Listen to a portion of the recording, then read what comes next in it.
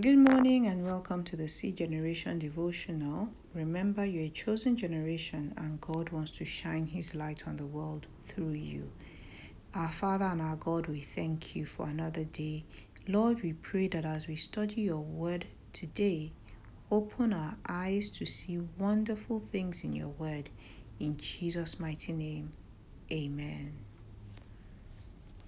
We've been talking about the words that we speak, and the words that we speak reveal the state of our hearts. Luke chapter 6 verse 45 says, out of the abundance of the heart the mouth speaks. So if you have negativity in your heart, your mouth will speak what is negative. But if you have good stuff in your heart, then what comes out of your mouth will be positive.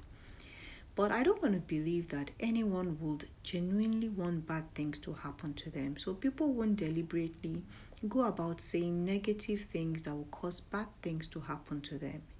So if this is the case, why then do people continue to speak negatively over their lives and over the lives of other people? Most negative words come from negative emotions that we feel in our hearts. In the story of Job, we see that Job had a great life. He was very wealthy, he had many children, he was well respected in society, and he had everything going for him until one day his entire world came crashing down and he lost everything, even all his children died.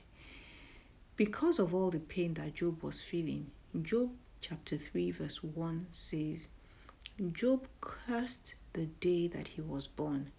And in that whole chapter, Job spoke all kinds of negative things over his own life.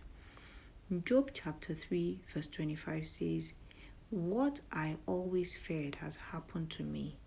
What I dreaded has come true. So, this is telling us that it's possible that, Job harbored a fear that something bad was going to happen to him. So another reason why people speak negatively is because of fear. It's possible that, Job always harbored that feeling in his heart that something bad would happen to him because his life maybe appeared too perfect for him. So it's possible that he may have been making negative confessions before all the disaster befell him. The Bible doesn't actually say anything about that, though Job chapter 1 from verse 4 to 5 tells us that Job's sons took turns to throw parties in their homes, and Job would offer sacrifices to God on their behalf because he said to himself that maybe his children would have sinned against God and maybe they would have cursed God and all of that. So it's possible that Job may have harbored a fear in his heart that his children could sin against God and cause God to be angry with him and his family, and because of that bad things will happen to them. Nobody really knows. And it's possible that because of that, he may have been saying negative things to himself until those bad things actually happened to him. The Israelites were experts at speaking negative words out of fear. In Numbers chapter 13, Moses sent out 12 spies to spy out the promised land, but 10 of the spies came back with a negative report, while only 2 came back with a positive report. The Israelites chose to believe the negative report and they became afraid. And because of their fear, they started to say all kinds of negative things. Numbers 14 from verse 1 to 3 says, that night all the people in the camp began crying loudly. All the Israelites complained against Moses and Aaron.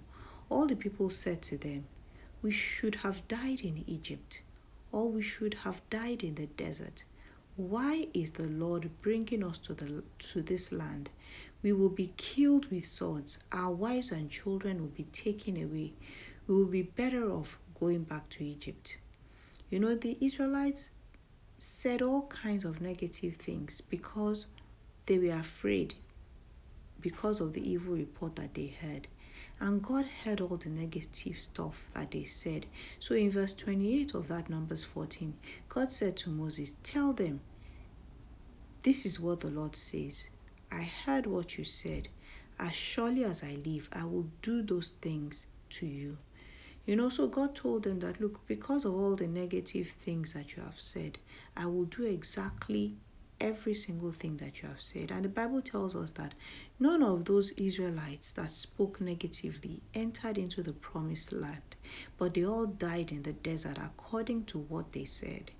So people also speak negatively out of ignorance, because they don't know, or they don't have an understanding of God's word concerning their lives and their situations. They speak negatively based on the things that they see happening to around them and what they see happening in the lives of other people. So they just go on and say all kinds of things because they've seen it happen around, so they think it's going to happen to them.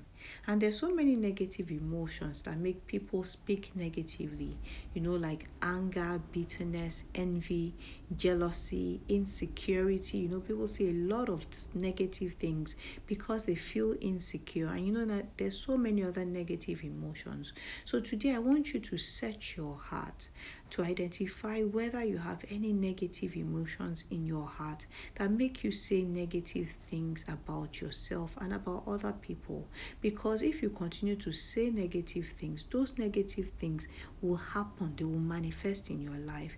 If you harbor any negative emotions, hand them over to God today and pray for God to help you to let go of such negative emotions so that you can stop making negative confessions.